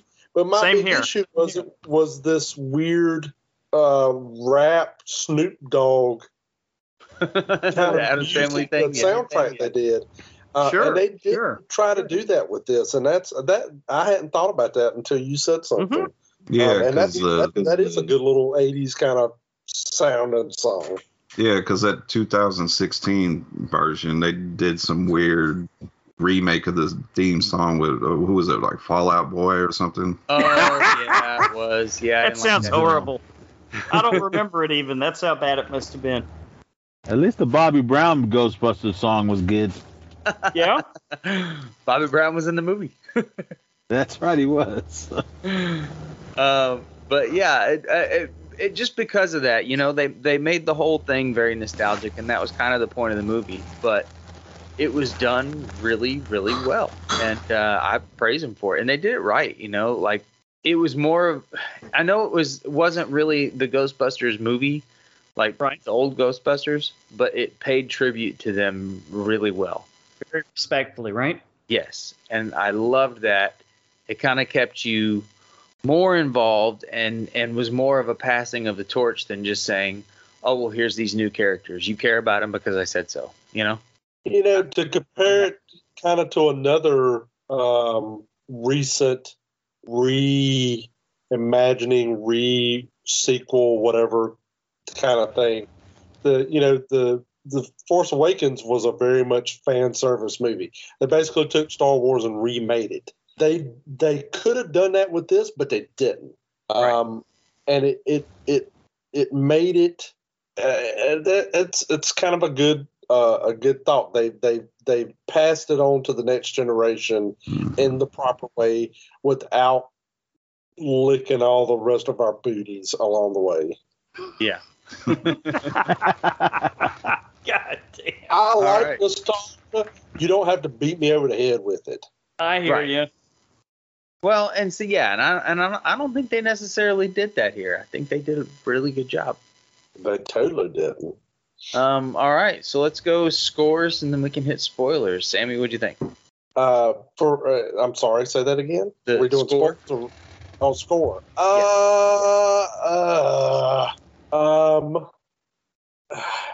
So I gave the original 8.5. I gave the sequel 4.5. I probably could do with a couple rewatches, but right now I would give it a 9. Nice. Wow. Yeah, Wow. I'm rated higher than the first one. And you said the first was the top 20. Yes. Well, that's saying a lot, man. That's saying a lot. I really enjoyed this movie. It's there have been very everything is a remake now or reimagined or redone. Sure. Very little things, especially in the horror world, have come out original. You have some different, maybe Quiet Place. There are some original concepts out there, but very few. It's very seldom that they hit on a reimagining this well. Yeah. And I can't. I mean, it's technically not a horror movie, so but it's just so well done. It covers all the generations. Me and Chad, Chad's a couple years older than I am.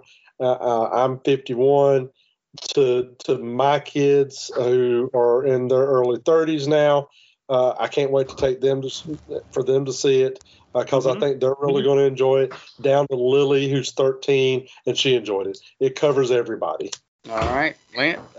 Who went next? Nez went next.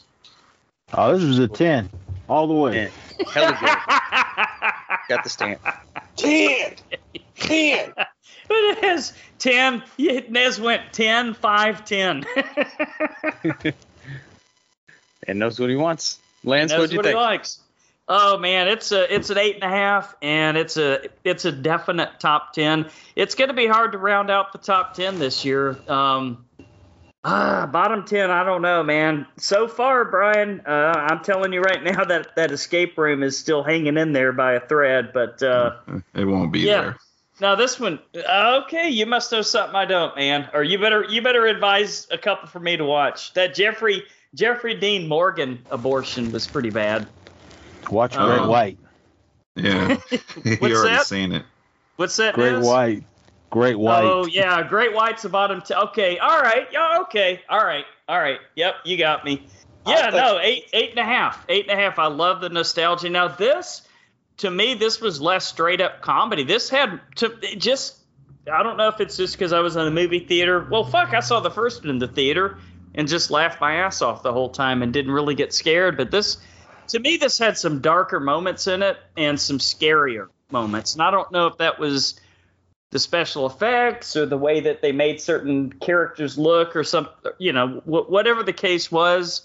I got a little bit more of a horror vibe from this, which I really dig. So, yep, top 10 movie of the year, 8.5.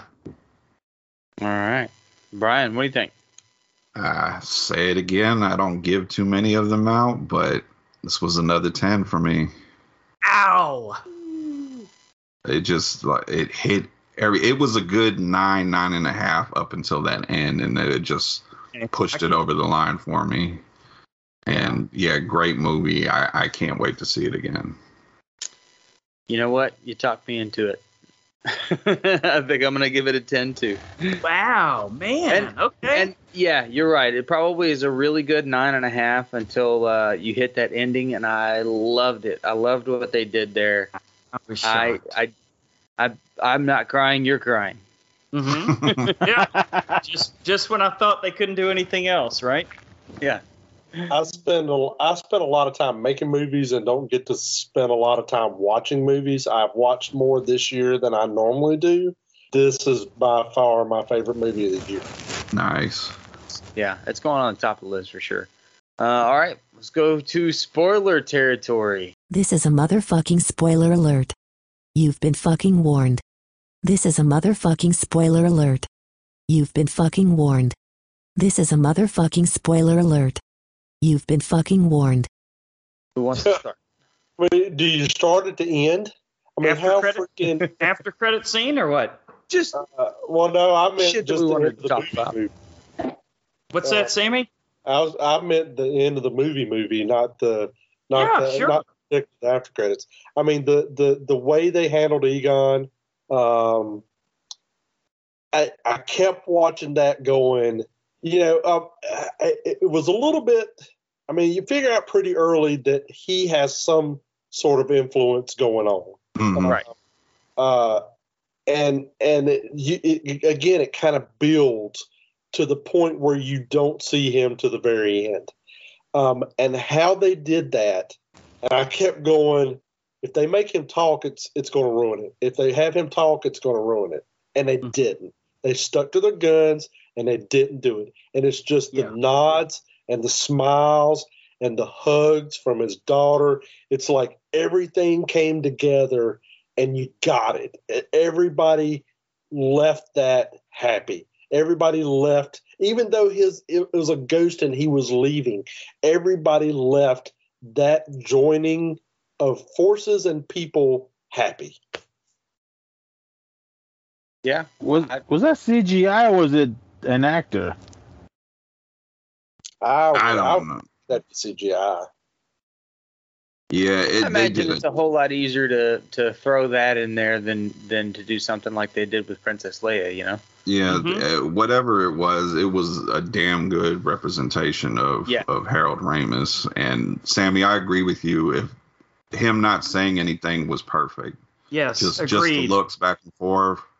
I was worried there for a minute that he was going to start talking. Dan Aykroyd saying, "I'm sorry, my friend," and Ernie Hudson, I miss you, and just that moment was enough. And then of course the hug with his daughter Carrie Coon was, it just like I said, it just hit all the marks.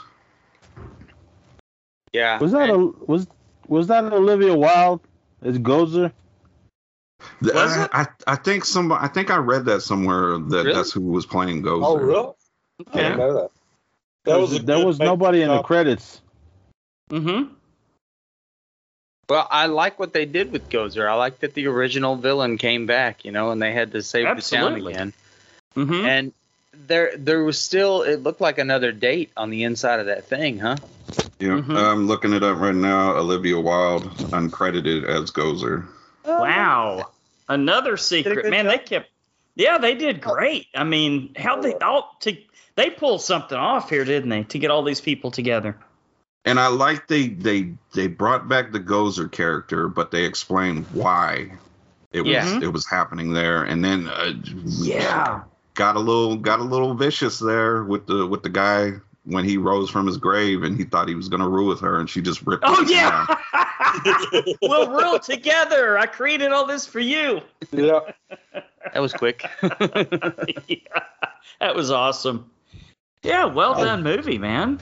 And it's talking about Paul Rudd and Claire Coon's characters in this. This is where I really like Paul Rudd.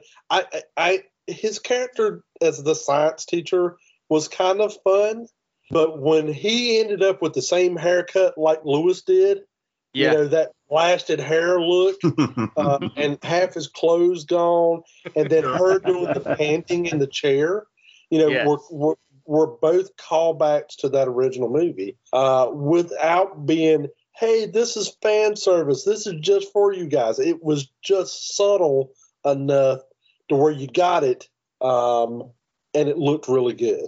So I liked his character a little bit more than hers.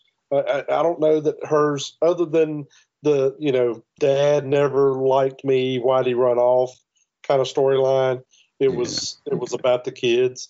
But it paid off. It paid off, though. It paid off. Yeah.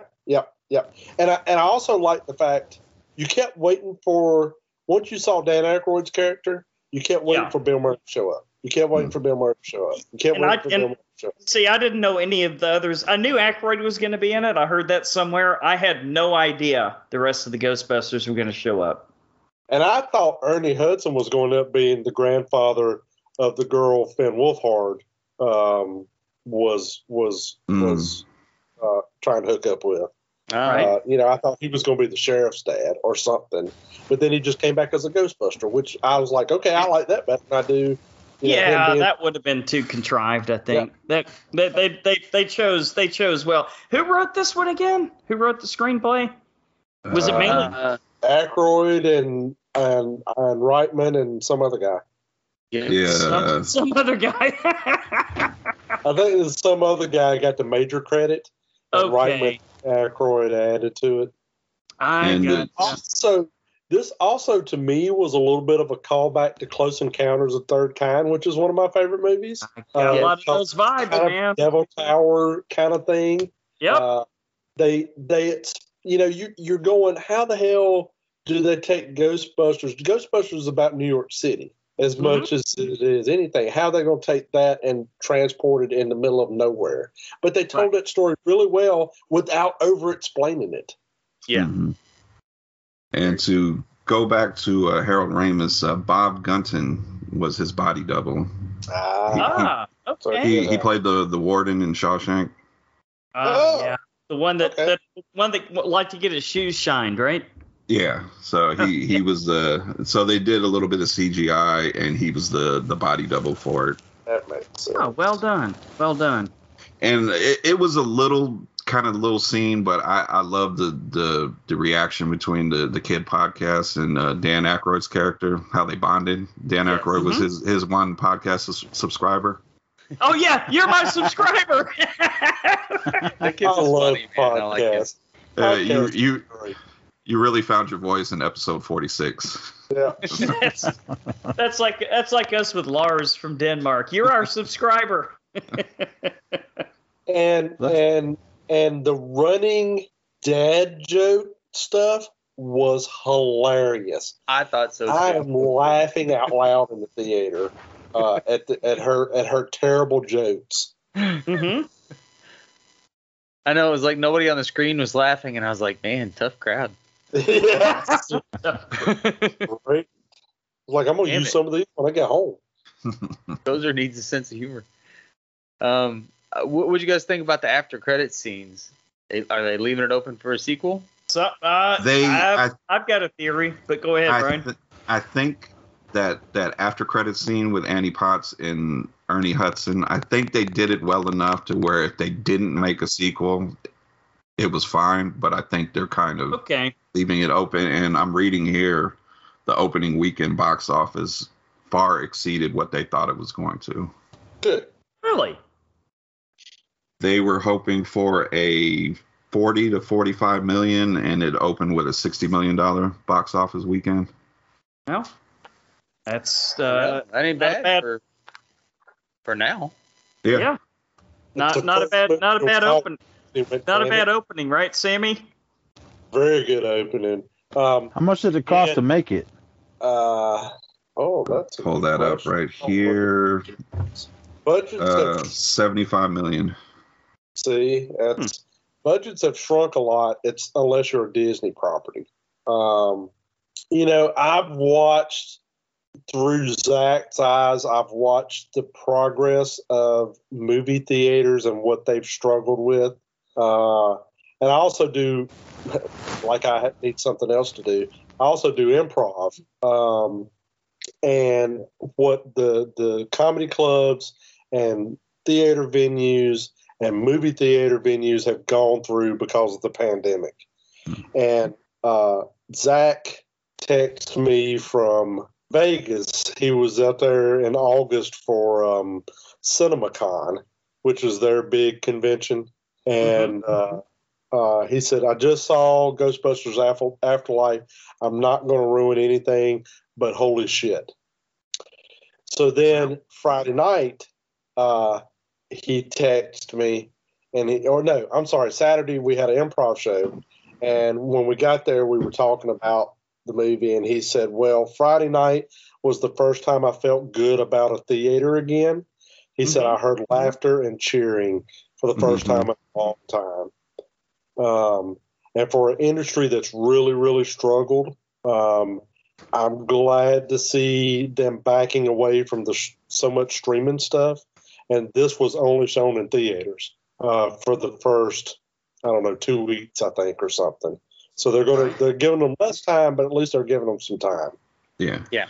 And I also want to say, I think it was a smart idea to have Ivan Reitman's son, Jason, direct it, because he grew up around this. There's a lot of stories from Bill Murray and Dan Aykroyd of him being on set when they was filming the first two. So I think that was a great idea to have him come in. Yeah, absolutely. I felt like a kid sitting in the theater, man, just looking up at it and smiling. It was so much fun. Well, when they did the Ghostbusters re-release that somebody mentioned earlier, that had a little segment at the front of it with Ivan and Jason Reitman being interviewed talking about the two Ghostbusters, the Afterlife and this one, because Ivan was around for a good majority of the film. And Zach showed it at the beginning of this at his theater on purpose, because it gives you that kind of, it's almost Jason's love letter to his dad. Makes sense. Yeah, makes sense. His dad's no longer with us either. So I think the Harold Ramis bit was kind of his love letter to his dad too. Gotcha. Yeah, see, he did it really well. Well, that's another thing I was really, really worried about going into this movie, right? Because I was super worried about the old Ghostbusters kids thing, but I was very, very, very concerned whether Jason Reitman was the right pick for this film, because I absolutely love everything he's ever done, but it's real quirky and real indie and real low-key, and like, how is he going to tackle something like this? Well, gentlemen, we have our answer.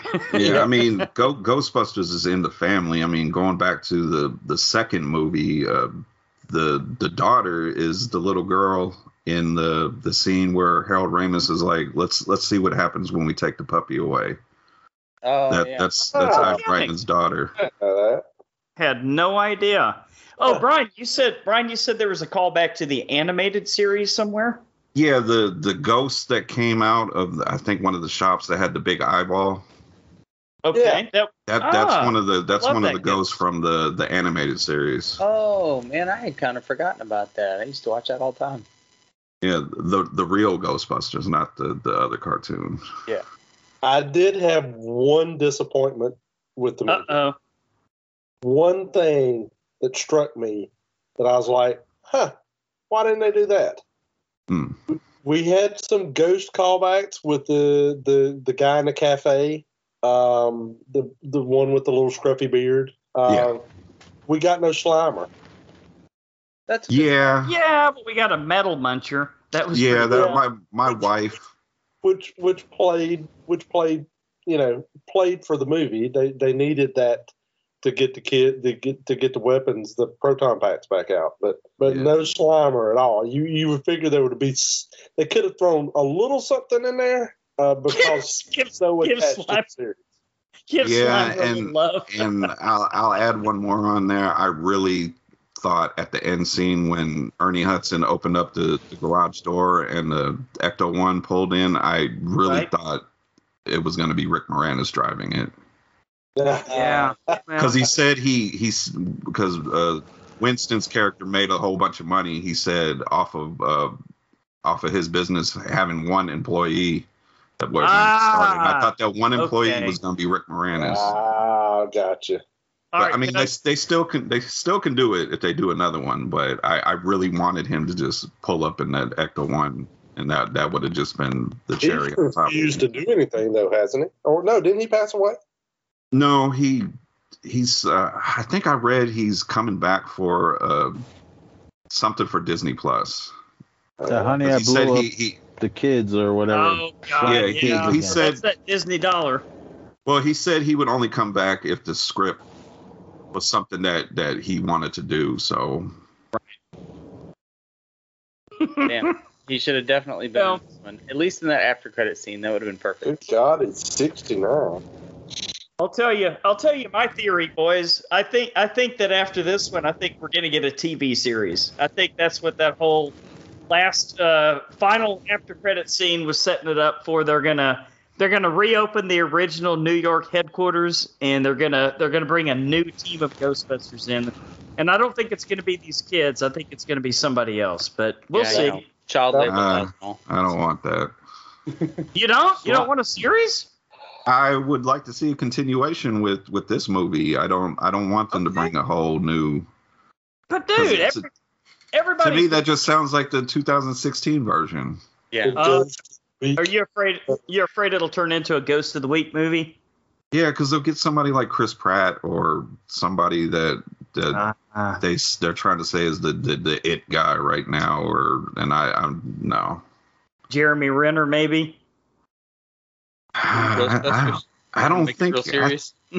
I don't think he. Well, that's a different show, but I think Jeremy Renner's trying to get out of doing these big budget things. Is he? Okay. Well, who would you pick, Nez, to be in the next Ghostbuster? I don't know, but Slimer's in that containment unit. The Is show he? at the end. Ah. There you go. It'll be Paul Rudd as one of the Ghostbusters. Well, isn't he like the sexiest man alive or whatever? Yeah, Paul Rudd. Yeah, Right. he's having a hell of a year. The part I loved about him in this is how fucking cool he was as a teacher. Yeah. Letting his students watch Cujo and Chucky. Right. Yeah, why not? I thought I that got was it. awesome. The Broken Lizards guys. They can be the Ghostbusters. There you go. From Super Troopers. Like,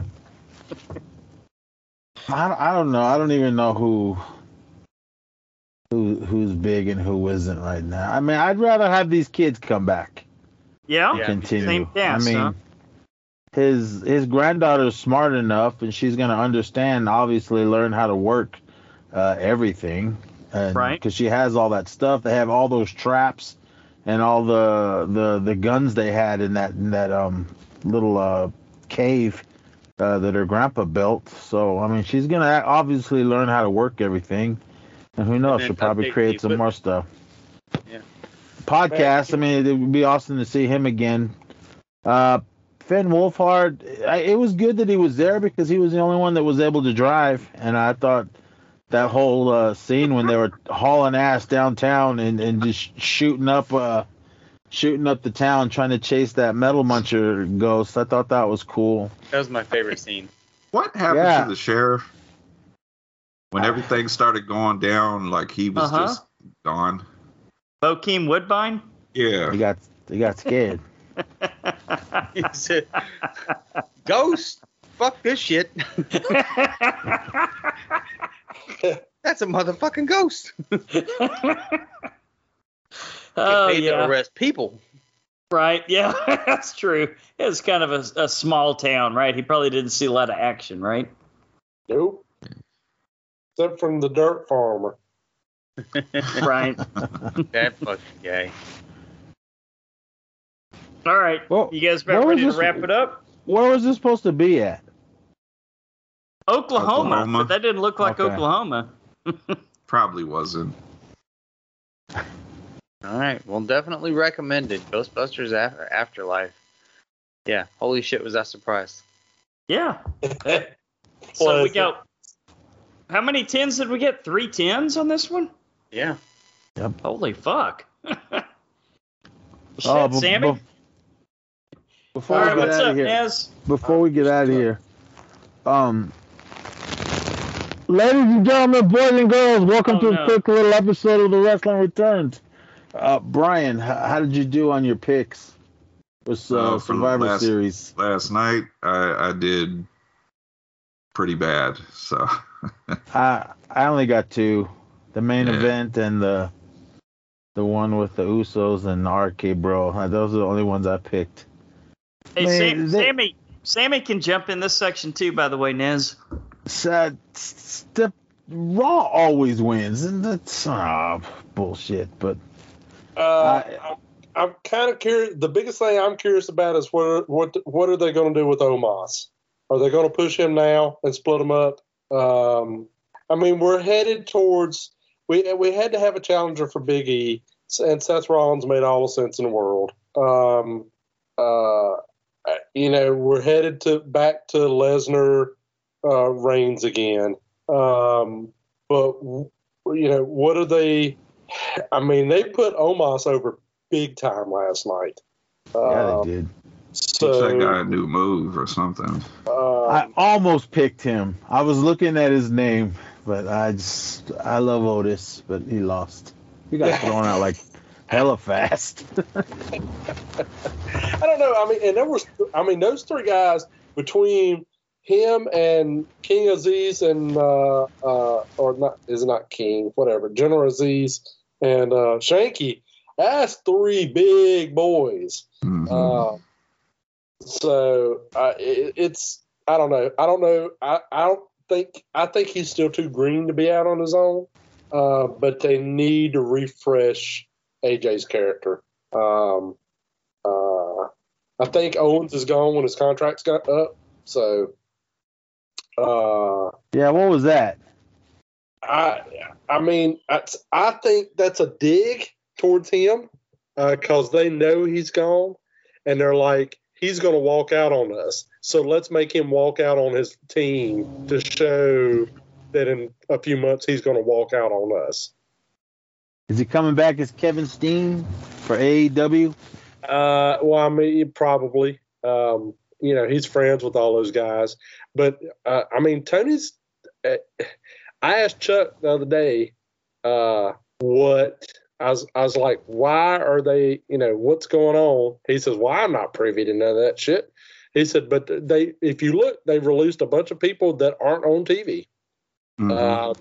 And he says, and Tony Khan's got way too many people on the payroll over there. Eventually that bubble's going to have to burst.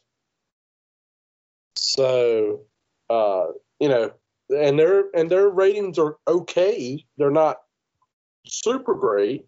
So they're only going. He's got unlimited money, but how much is unlimited? How long before Daddy goes? Oh, whoa, we're losing money over here. We can't do this. True. So, it was a good pay-per-view, but very predictable. That Charlotte Becky fight was tremendous. That did my girls dirty. Boss and Shotzi. Yeah. They did them dirty. Yeah. And I don't know that whole, they've kind of booked themselves into a corner there with the women. Now they're going to give Bianca another shot. After they squished her the first time. They did. Yeah, they could have. They could, and Becky turning heel is so reminiscent of them trying to turn Stone Cold and just flopping on it. Why? Big time Bex. That's dumb. I hate it. It's definitely not going to work now with the whole Charlotte thing of her going off script. Well, and she's just such a natural heel anyway. I don't know why. I don't know. It doesn't make a lot of sense. But they're getting younger. That's got a lot to do with the releases too, because they're getting young. And they're going to start pushing some guys that you're going to go, why the hell are they pushing those people? The Steiner kid's good though. Gosh, he sounds like his uncle. Yeah. When Ciampa did that bit last week where he was talking about Steiner math, I thought I was going to die. That's great. So you should come on this regular show with us for Wrestling Returns. The Parker Bodo, whatever that kid's name is, the Lesnar-looking kid, is going to be big. I hear there's a big push to sign Gargano, which would be which would be good. They need him. I think they need a morale boost down there. All right. That's it, everyone. Is that the Wrestling Returns? Yeah. For tonight's episode? Okay. Yeah, you'll get an official episode later. I've got. All right, dude. Well, Sammie, something tells me you're going to be invited on that show really, really, really soon. We've talked about doing a wrestling podcast, and I just haven't got around to it. We've got one. We've got one, man. So you're set. Nice. All right. Well, dude, thanks for joining us, man. If all the movies that you join us for are this good, it's going to be a hard year to judge, isn't it? Well, I thank y'all for having me. I mean, it's very much appreciated. I love going on other people's podcasts. As you can tell, I love to talk. Yeah, man. Thanks for coming. Anytime. Yeah, we did good, man. And as always, everybody out there, we want to thank you guys for listening to another episode of The Horror Returns. We would love to hear your feedback and ideas. You can reach us at thehorrorreturns@gmail.com. But for your one-stop shop, Brian, where do they go? What's our website? thehorrorreturns.com. It'll take you to all our social media accounts as well as wherever you stream your podcast. Yeah, that's pretty much it. We don't have to say all that other shit anymore. It's nice to have one click website. The shop link, get your t-shirts, hoodies, mugs, whatever you want. Are you guys having a Black Friday or Black Wednesday or whatever Black Friday sale? I don't even know. I don't even know where the money's going. Supposedly, we've been sent $4.50 for our fare or whatever. Hopefully it's in our account. I guess I'll have to look for that. But hey, man, we don't do it for the money. We do it for the love. Am I right? How about you, man? We're all about the money. All about the Benjamins. Yep. All right. Well, next week we got another fan favorite on the show. We're going to be joined by a very special guest, Tavares Ellis of Student of the Game podcast. And oh shit, Nez.